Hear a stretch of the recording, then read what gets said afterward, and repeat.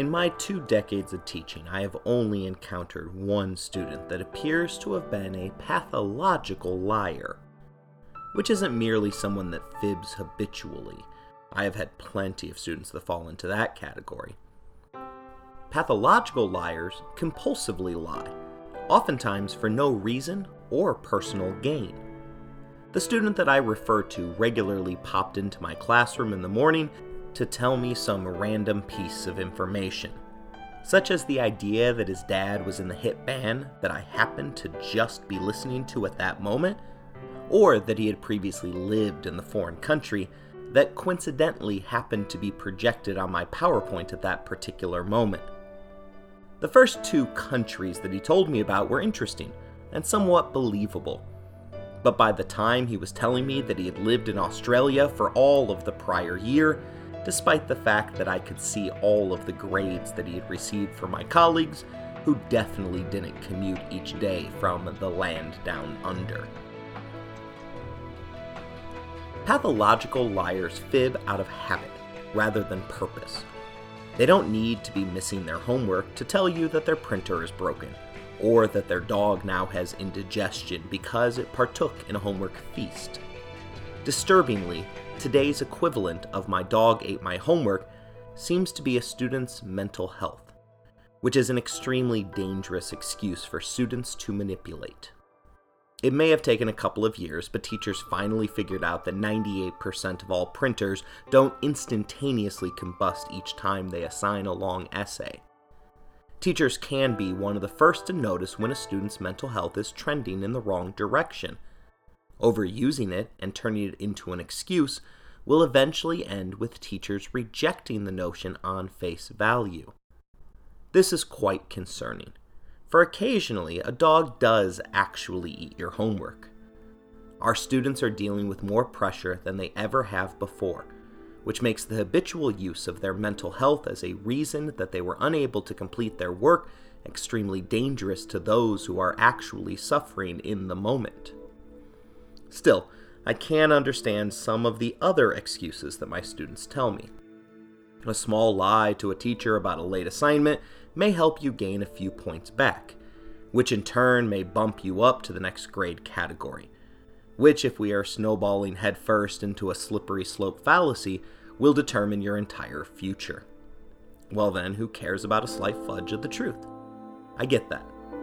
Pathological liars, however, can be extremely dangerous, for the fact that their lies will always unravel upon themselves. The condition itself is often a sign of other mental health conditions, such as narcissistic or antisocial personality disorder. Both of these conditions result in manipulative and deceitful actions, irregardless of the damage that it causes to others. Although I've only had one student that was pathological, it has been revealed that 8 to 13% of the population fall into the category of lying at least 10 times per day, which places them in a category where they can be considered pathological. I suspect that William of Normandy falls into that range.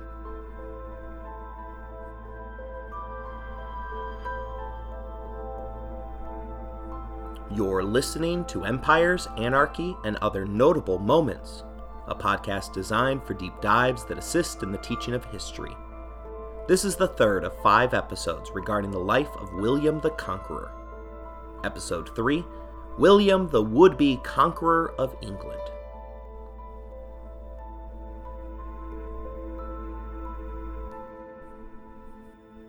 In historian Stephen Baxter's view, Edward's handling of the succession issue was dangerously indecisive and contributed to one of the greatest catastrophes to which the English have ever succumbed. As we have thus far explored in our prior episodes, Edward the Confessor enjoyed gifting away the title of heir to his throne. He enjoyed it so much that he promised the kingship to at least 3 individuals. But the most problematic promise was the one that may or may not have been made to an up-and-coming Norman warrior. Although they resided along the beaches of northern France, the Normans were originally Vikings. Prior to settling down, the Scandinavian warriors regularly led assaults into the heart of France by traveling along the nation's river system.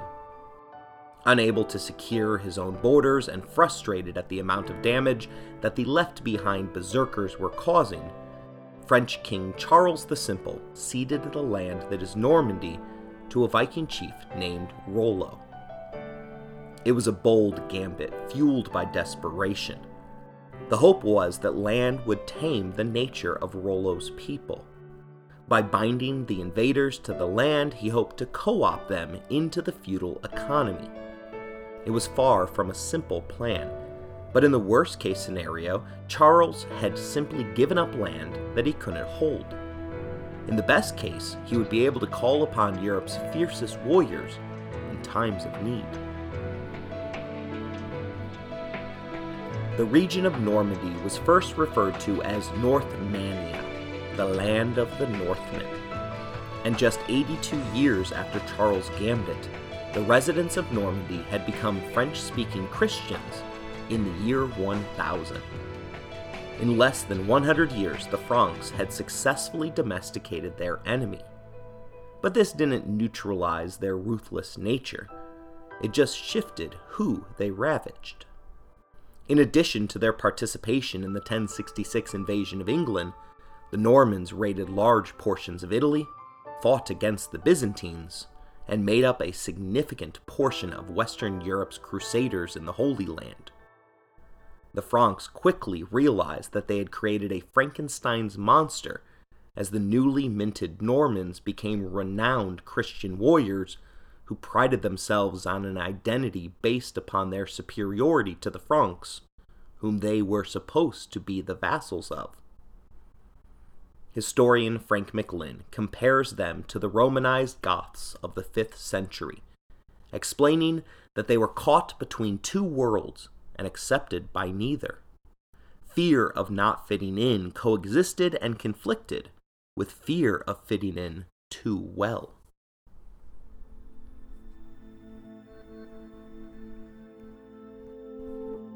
William's father was Robert, the 6th Duke of Normandy, and his son's birth came as a bit of a surprise. In 1027, Duke Robert became suddenly smitten with a young lady named Herleve. As with many How You Met stories, the truth of what happened is a bit fuzzy. By some accounts, he fell deeply in love after watching her joyfully dance alone in the streets. Still another account has the Duke staring longingly at the young lady's backside while she was bent over doing laundry. Whichever way it happened, William, the star of 1066, was conceived after a medieval one-night stand. Although she wasn't from the aristocratic elite, Herleve was an acceptable match for her baby's daddy. McLynn tries to justify why Robert wasn't willing to buy the so-called cow, writing that the marriage failed to occur because of the man's extreme cunning and ruthlessness, qualities which would be passed on in full measure to William. Civil war had fractured the Kingdom of Normandy the prior year, with William's dad squaring off against his older brother. The conflict ended with Robert poisoning his brother. The incident provided a life lesson for the Duke, with McLynn revealing that when a Duke of Normandy had more than one son, the upshot was always deadly rivalry, disputed thrones, murder, chaos, and civil war. The solution, at least in Robert's mind, was to ensure that he didn't have any family obligations, at least from a legal perspective. A lone bastard son whom he recognized as an heir could inherit the kingdom whole. Any other children born out of wedlock wouldn't need to be claimed by their father, at least not as long as William was meeting his father's expectations. Thus, the other bastard children of Robert were doomed to grow up in a life of obscurity. The old Duke wasn't totally heartless, though, as he did arrange a solid marriage for Herleve. William is believed to have been tall for the era, measuring out at about 5 foot 10 inches. Stories regarding his strength, stamina, and dogged determination lead us to believe that he was quite bulbous, with a penchant for gallows humor, as he didn't display any fear of death. In fact, he seemed to court the Grim Reaper as his only mistress, as there exists loads of evidence of William playing with poison as a method of dealing with his enemies. His paranoia, talent as a warrior, as well as his internal doubts about his own worthiness as a bastard, and his penchant for lying as a leading politician, made him an impossible opponent to deal with.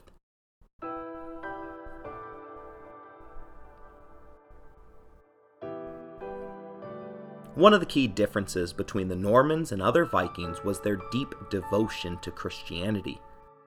This is perhaps best illustrated by the fact that Robert only remained as Duke for 9 years, perishing while on a pilgrimage to the Holy Land. MacLean suggests that the reason for Robert's abandonment of this little portion of France was because he lacked the stomach for what amounted to decades of conquest that was necessary to bring his people to heel. His son William, however, had no such qualms, telling his biographers that he had been schooled in war since childhood. In 1035, William took over for his father as Duke of Normandy at the tender age of 8. He continued to display his father's pious ways, but like his grandfather, he wielded his faith as a weapon against his enemies. Monasteries were granted land taken from enemies, and in exchange for working to provide the state with horses, arms, and armor to the military, as well as dedicated monks uniquely trained to wield heavy maces. They were allies in his wars of subjugation, so much so that historian David Douglas referred to William's church leaders as crude and violent, perfect allies for a crude and violent age. His support for the church served as a key part of young William's political camouflage, as he worked overtime to present his rule as legitimate in the eyes of God. Dedication to the church allowed him to present himself as a fighter for Christian justice, as a wronged man, and as the bringer of peace, rather than as the conqueror. The monasteries were key to the Norman war machine, as they served as a front for the selective breeding of their war horses. Each Norman knight rode to battle with 3 dressed steers, one for baggage, one to ride to the battle, and a third to keep fresh for the actual combat. William's people also created the couched lance, which allowed them to concentrate the full weight and velocity of man and beast as they crashed into their opponents. Historian Anna Komnene claimed that a Norman charge was capable of shattering the walls of Jericho.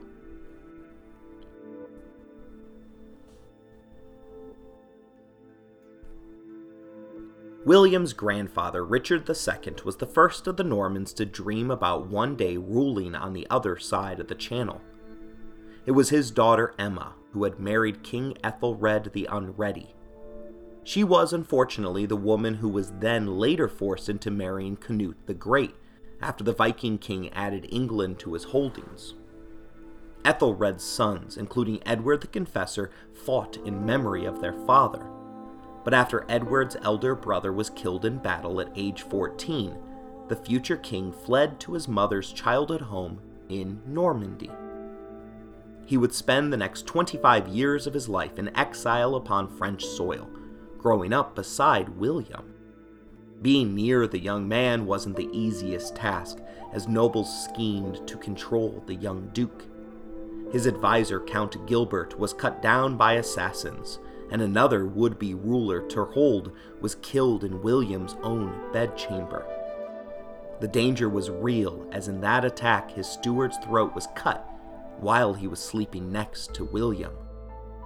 MacLean believes that it is clear that, as with Louis XIV and the Fronde 600 years later, a childhood memory of chaos helped to form William's authoritarian personality, and within that personality, a determination to exert absolute and unquestioned control in his dominion. In 1040, the Duke faced an armed rebellion by a man who claimed that William lacked the right to rule due to his questionable birth status.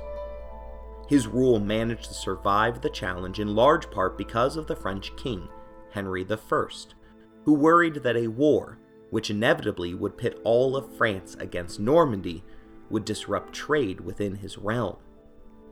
In exchange for the king's support, William lent his warriors to aid Henry in securing a particular castle that he envied.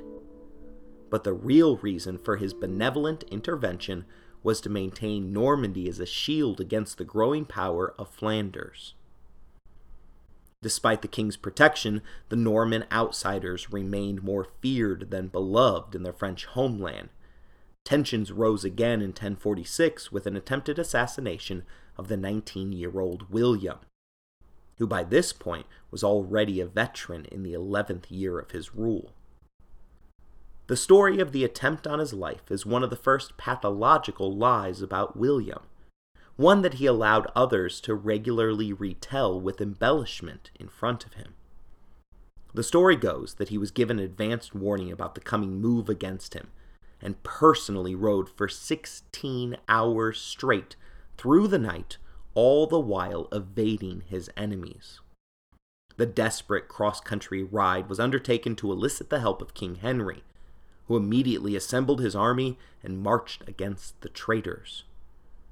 This would be the first official battle for William, and Maclyn claims that the Duke's contemporary biographers like to portray it as a miniature Iliad, where a single hero, William naturally, puts thoughts to flight. The story that William pushed even ends with a magnificent one-on-one showdown between the young man and the enemy's designated champion. Had William had access to modern film productions, it surely would have been released as a feature film. But as much as William liked to imagine that he had won the day and firmly established his own rule, he owed his victory and kingdom to Henry, who convinced one of William's foes to switch sides in the midst of the conflict. This would be the last direct challenge to his rule, but he still had a long way to go to secure the land which he would need to unite in order to conquer England. Maclyn tells us that 3 changes came about after 1046, which enabled the Duke to transition from a teen in constant flight to a top-notch warlord. First, William organized a personal bodyguard of elite knights, which formed the nucleus of the Norman army. Secondly, he tied the church to him by becoming the military champion of the Pope. In return for his loyalty, he received an exception to the Christian truce of God, which prohibited his enemies from fighting between Wednesday night and Monday morning, as well as all major church holidays. His exemption allowed him to claim a monopoly of violence in Normandy. Third, he used dynastic marriages to bind his enemies to him. Rather than discovering meritocracy, he began to promote entirely based upon loyalty, even demoting those who weren't willing to bend the knee sufficiently. He amassed enough power to secure the right to marry the Duke of Flanders' daughter Matilda. This was the one instance in which he was willing to risk the disapproval of the church, who claimed that the coupling was against canon law, likely either because they were too closely related, or as an attempt for the church to continue to punish and isolate Baldwin of Flanders. The couple had 2 children before the church lifted its objection. Matilda and William would go on to produce 8 more little humans during what appeared to have been a scandal-free marriage. He even considered his queen to be a partner in their ruling endeavors, regularly naming her regent when he was unable to directly tend to the affairs of the realm. During this period, the Baldwins were able to celebrate 2 important weddings, as Tostig, the brother of Harold Godwinson, married Baldwin's half-sister.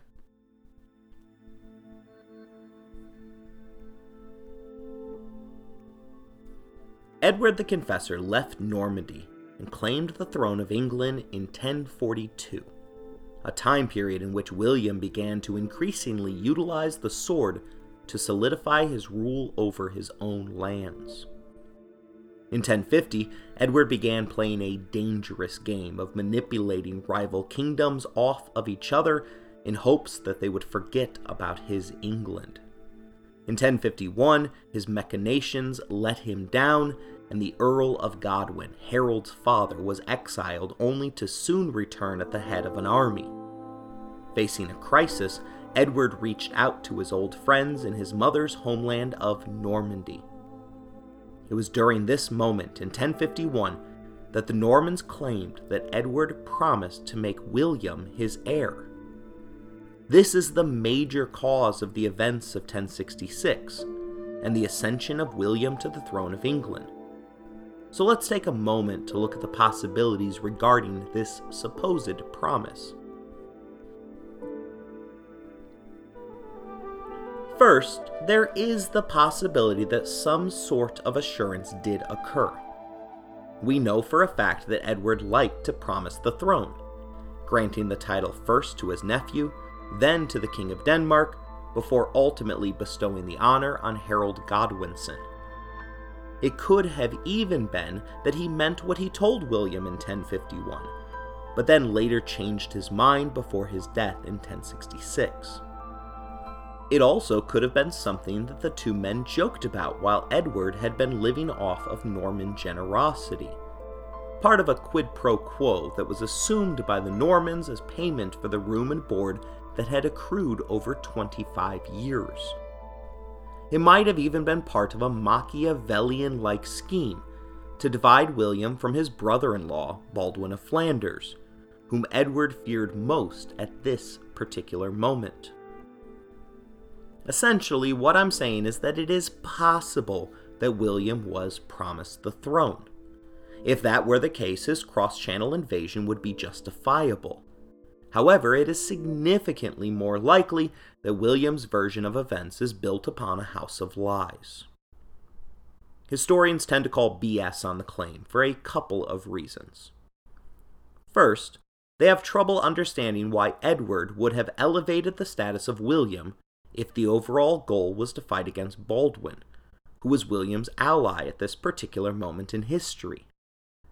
Edward was a lot of things, but historians have a hard time believing that he would be that stupid.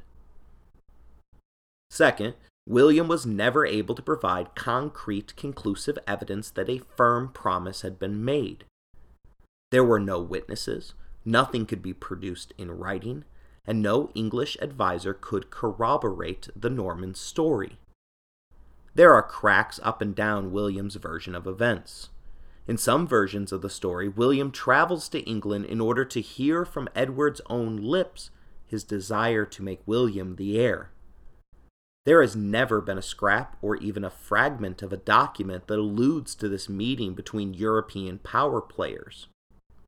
Sure, England might have been quiet on the meeting, but there are also no Norman references from 1051 or 1052 regarding the supposed clandestine meeting.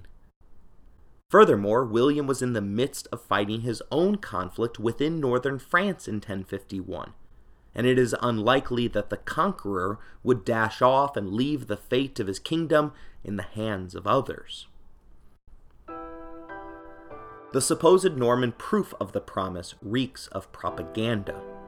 William of Portois was in charge of pushing William's cause, writing that there were 3 clear reasons for Edward making William the prince that was promised. First, that he was kinsman. Secondly, that he was rewarding Normandy for their aid during his exile. And third, that he knew William was the best man for the job. They even write that Godwin, Leofric, Sewald, and Steggon all took an oath to accept William as king if Edward were to perish. Don't forget, at this very moment, Godwin was throwing the realm into chaos after refusing to cross the Thames in order to accept punishment for the decades-old crime of capturing and murdering Edward's brother. It seems somewhat implausible that Godwin would also secretly come with William to the supposed meeting with Edward before then returning back to the field with his army the next week. Maclyn goes so far as to assert that the Normans just drew some well-known names out of a hat, without even considering what was happening across the channel. Edward may have had some debts to the Normans, but William had been 13 and running for his life the last time he had seen the Confessor. That was just 5 years into his rule, and 2 decades of conquering his own people had kept him too busy to ever visit his uncle in England. Furthermore, the Confessor didn't ever express a love for the land of his mother. Remember that Emma had gone on to willingly serve as Canute's wife and queen, providing him with his own son Harthacnut, who had succeeded his father as king. While the biographers of William would circle 1051 as the moment of the promise that directly resulted in 1066, the Duke still had work to do at home before he could be ready to launch his invasion across the Channel. Maclyn writes that from 1050 onwards, William pursued a policy of centralization and expansion, at once bending the local Norman lords to his will and rolling back the frontiers of Norman power and influence. At this, he was incredibly successful. Decades of intermarriage had formed a nucleus of powerful nobles whose power depended upon William. Maclyn paints us a picture of William's court as though it were a mafia-like extended family that was in constant pursuit of profit and loot. From there, he created what amounts to a pyramid scheme, as he made the nobility's wealth and success depend on a never-ending series of foreign wars. Just like any pyramid scheme, the earlier you get in, the better the rewards. Unfortunately, like all pyramid schemes, it was bound to collapse.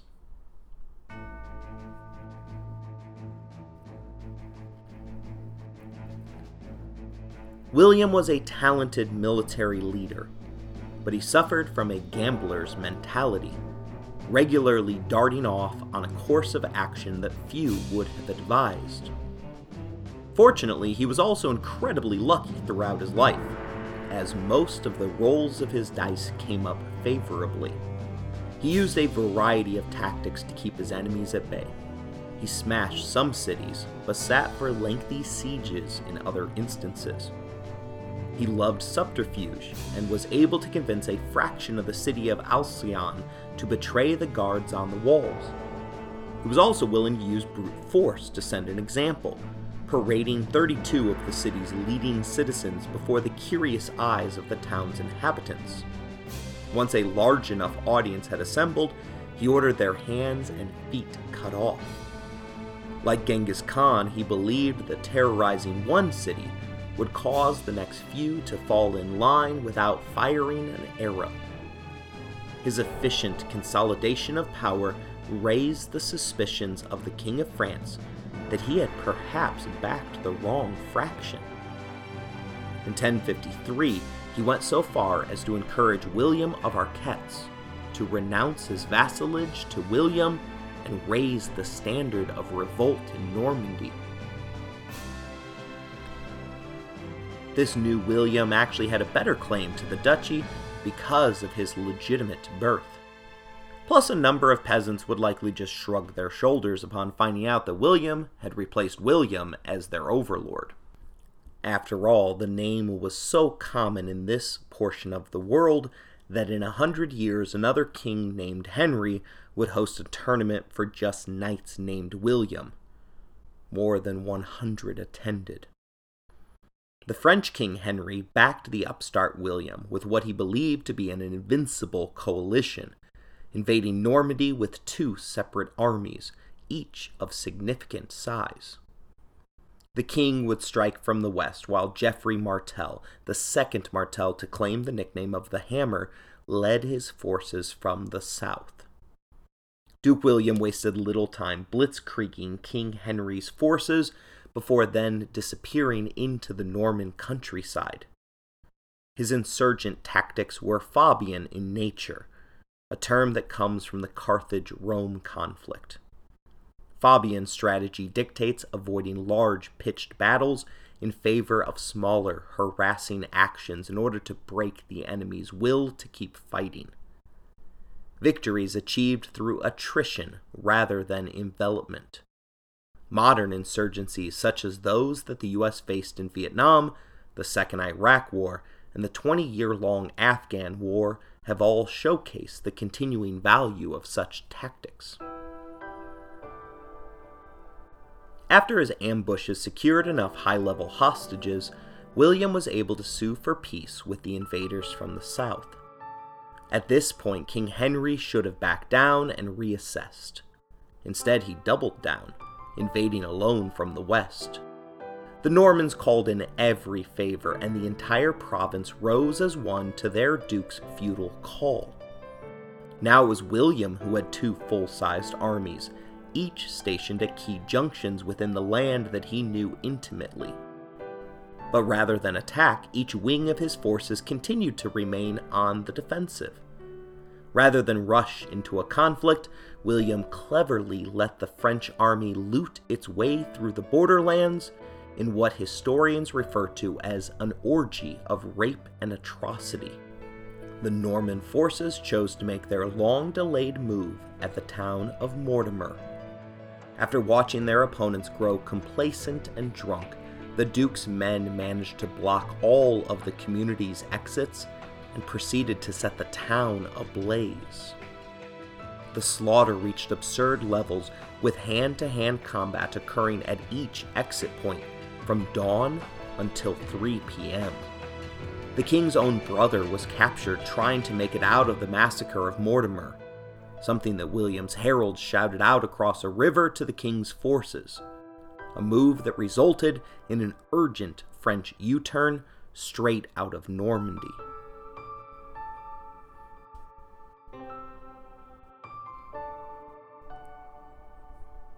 Historian Edward Freeman sums up the war with the thought that one army was cut to pieces with hardly the loss of a Norman life.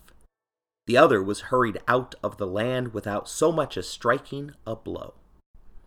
The resulting peace treaty ensured that the French would no longer interfere with future Norman expansion, something that William needed in order to leave his back exposed while he invaded England. Still, promises weren't always kept in the medieval world. 4 years later, Henry tried to unsuccessfully invade once more, but the resulting slaughter was just as one-sided as it had been in 1054. Maclyn teaches us that by 1058, William had achieved virtually complete hegemony in the French-speaking world. Things in France only got easier from that point onward. From 1060 on, he had to deal with the newly crowned 8-year-old Philip on the French throne.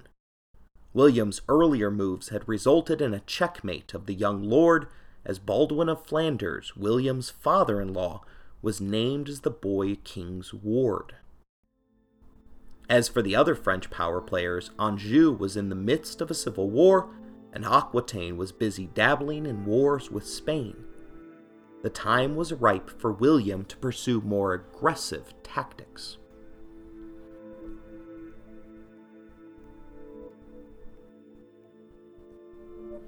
In 1063, the Normans invaded Maine, the province directly to Normandy's south. Here, he also scorched the earth, burned cities to the ground, and placed his supporters into key positions of power. The purpose of the conquest was to create a buffer zone between Normandy and Anjou, for William was already looking lustfully at England, more evidence that he either didn't have or didn't believe that he was promised the throne. He continued to work towards his master plan, building castles in key locations throughout his land, nominating loyalists to confiscate criminals' lands, and seize potential troublemakers' sons in order to head off any future threat to his power. In other words, he truly operated as though he was the mob. The New Yorker gives us a little bit of insight as to why the Mafia, along with its brutish tactics, were so successful. The magazine points out that psychological distance allows humans to avoid depression and rumination which traps us into focusing on the worst parts of the past. Our brains trick themselves into thinking that the past wasn't quite as bad, and that the future will be better. In some situations where the circumstances are just right, we create psychological distance in the moment. We lie to ourselves. For the mob, this means glamorizing violence and warfare as long as it doesn't affect our lives. William's kidnapping, extortion, and monopolization of violence was fine for the Normans, as long as it wasn't them that his officers came to arrest. The abstract nature of his hand in all of the events allowed him to thrive to a point where he accrued enough power that no one could stop him once his plans became clear. By the time it came to invade England, all Normans had been transformed into servants of the Duke, only maintaining their positions of privilege at his pleasure. The next few years were about extracting enough funds to secure the mercenaries needed for the next step in his grand plan.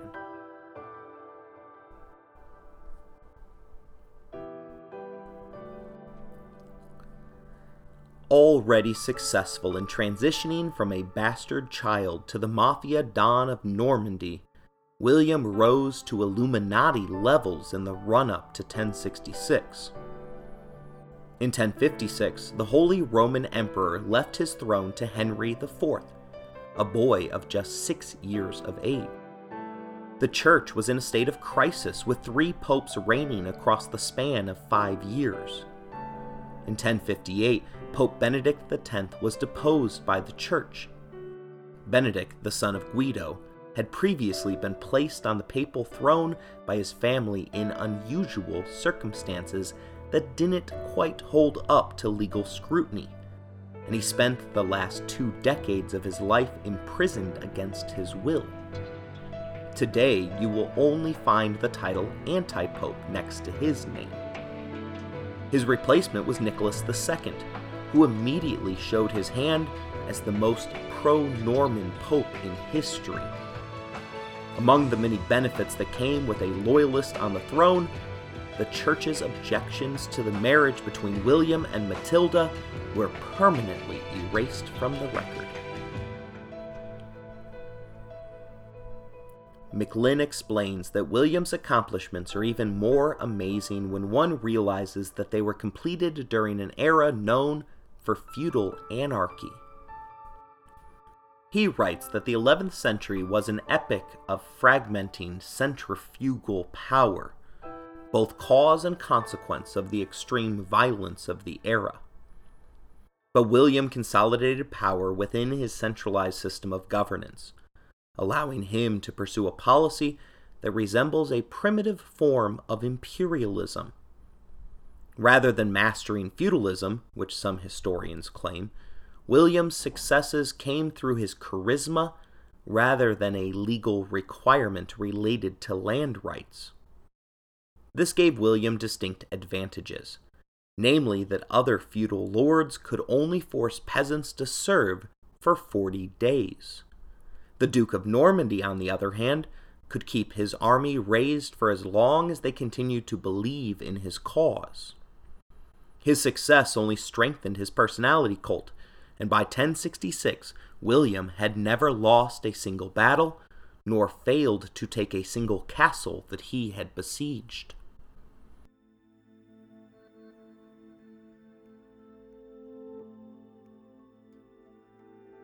In 1064, William met Harold Godwinson for the first time in person. Again, we have a difference in official stories for how this meeting of power players came to be. Normans tell us that Edward sent Harold in order to officially confirm the 1051 promise that William was to be his heir. Harold's supporters, however, claim that he was shipwrecked and bullied into some vague and non-binding agreement. Ponthieu, Harold's landing point, was known as a magnet for shipwrecks. Today's governments would place a number of warning signs and lighthouses to ensure that ships weren't run aground. But due to policies which dated back to Charlemagne's era, no such efforts were made, for shipwrecks were the property of whichever local lord owned the land that the wreck occurred upon. Harold likely ended up in France due to mischievous false lights put out by the court's official wreckers. Harold was deemed a prisoner of value and was immediately imprisoned before being brought to William as a quote-unquote honored guest. Author Natasha Nagin eloquently reminds us that it doesn't matter how beautiful the cage is, as it's still a prison. A military tournament was put on for Harold, likely to showcase how fearsome William's soldiers and cavalry could be. Feasts were held, and Harold may have even promised to marry one of William's daughters once she came of age. William then proclaimed that Harold, as his new best friend, should accompany him as he lay waste to nearby Ravillon, an ally of the Duke of Anjou. Harold participated, showcasing his quick thinking in rescuing some Norman knights who had stumbled upon quicksand onto the path to war. In Ravillon, he saw the Norman war machine in action, even witnessing their inner pyromaniac tendencies of shooting flaming arrows over the walls of a town that they were trying to quote-unquote liberate. At the Bayeux Monastery, William claims that Harold officially pledged an oath of fealty to him. This adds a new wrinkle to the fact that Edward asked Harold to succeed him. For even if Harold was granted the kingship, he would have been honor-bound to then pass it to his liege lord William. Again, historians call BS on this supposed oath. The primary sources that mentioned the oath all differ on where the agreement took place, what words were agreed upon, and whether it would have been binding, considering that Harold was at the time William's prisoner.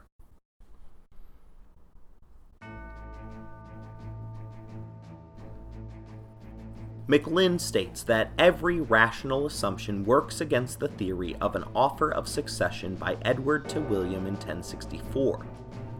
Norman thinking assumes three things, all of them false: that Harold and Edward were on excellent terms, and that Harold would willingly carry out the king's bidding against his own interests, that Harold had no designs on the crown himself, and that Edward thought he had no such designs. Most unfortunate of all for the theory is the evidence from the Bayeux Tapestry, which shows Edward imploring Harold not to go to Normandy. Worse, McLynn suggests that it was far more likely that Harold and Edward may simply have been playing games, enjoying making a fool of William. Harold by this time clearly saw himself as Edward's successor, was remarkably devious, and moreover wished to know William's likely reaction in the event of his own coronation. Thus, if he did purposefully come to Normandy, it was likely more of a fact-finding mission than a crowning.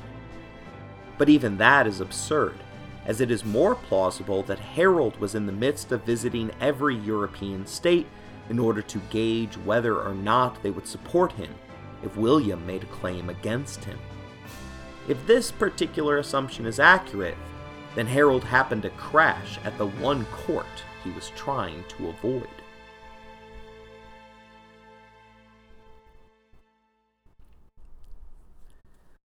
There are two keys to successfully lying.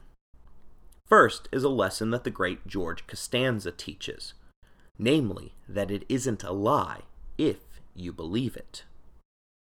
The second key is to always keep your story straight. I'll give two examples for the second lesson, the first of which came after I, as a college kid, idiotically slept in on a testing day. In my defense, I rolled over and looked at the syllabus and thought that it was a movie day that I was skipping. Not in my defense, I probably should have looked the night before and started studying for said test. Either way, it was 25% of my grade, which was worth speaking to the professor about. I barely managed to get him to allow me to retake it, by telling him the truth about my decision to skip what I thought was a movie day. My penchant for arguments has always been good.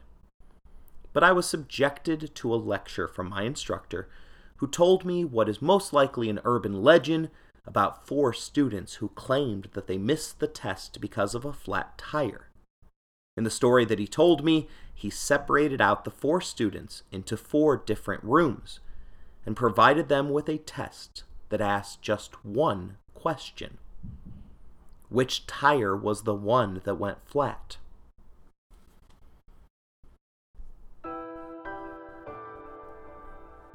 The second story is more current, and we don't know yet whether anything will come about because of it.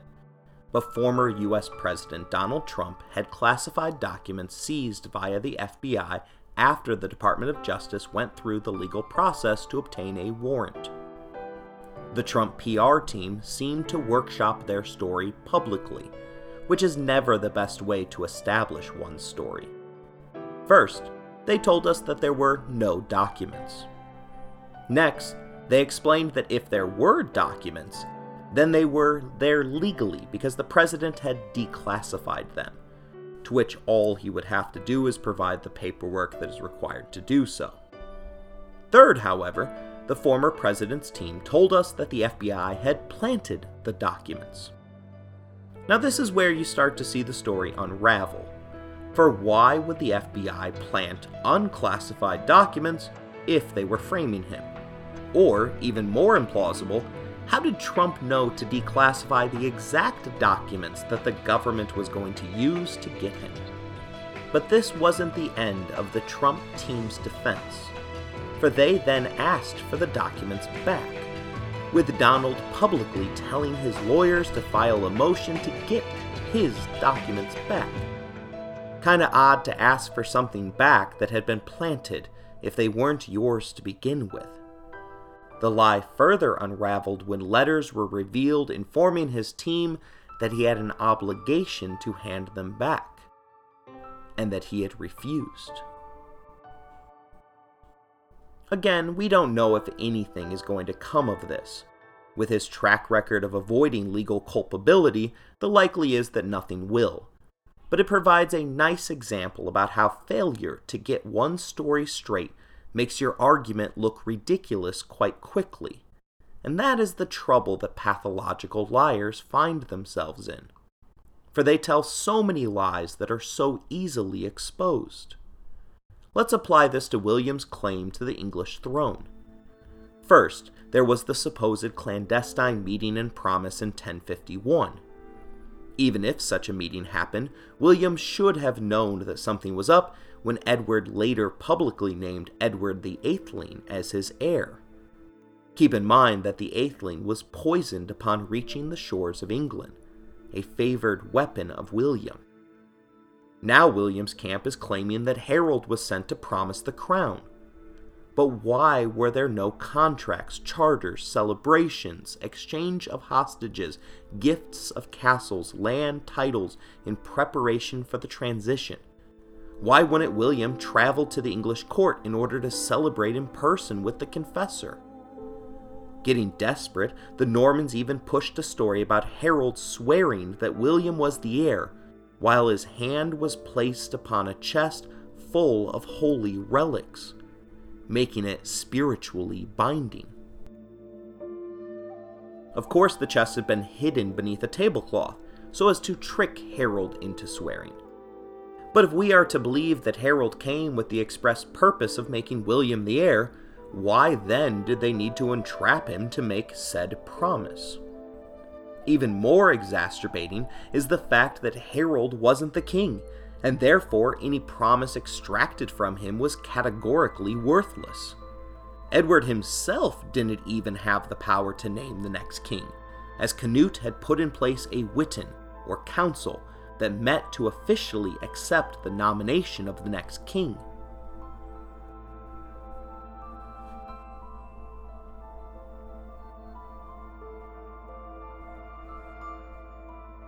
Edward the Confessor passed away without an heir on January 5th, 1066. Harold was beside the deathbed of the king, and granted the title of heir from the king's own lips. William heard about Edward's death and choice of heir while he was out hunting. Legend claims that he sank into immediate depression and sat in silence for hours. After coming to, he sent an ambassador to London to put forth his legal argument that the crown belonged on his brow. He also sent an ambassador to Rome, hoping that his favored pope could deliver to him the realm. Although Nicholas was no longer in charge, and the new pope Alexander held the belief that the northern kingdoms of Europe were far too remote for the Vatican to control from Rome. Still, William received an official blessing from the Pope that authorized his invasion. The Vatican's endorsement of his cause allowed the Normans to proclaim to all that they were the good guys, crusaders righting a wrong.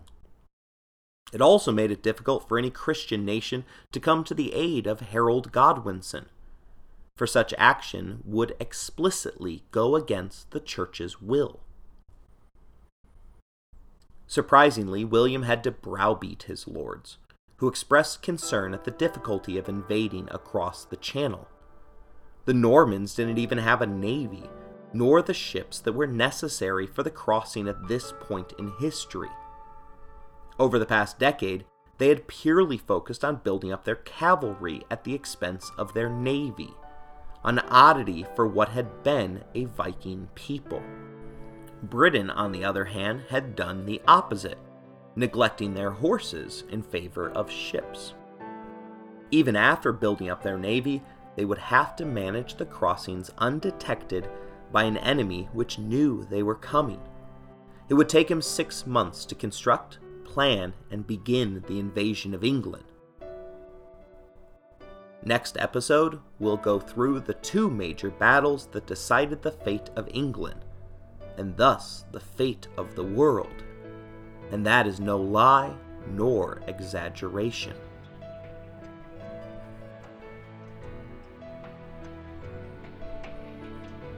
I hope you enjoyed today's episode.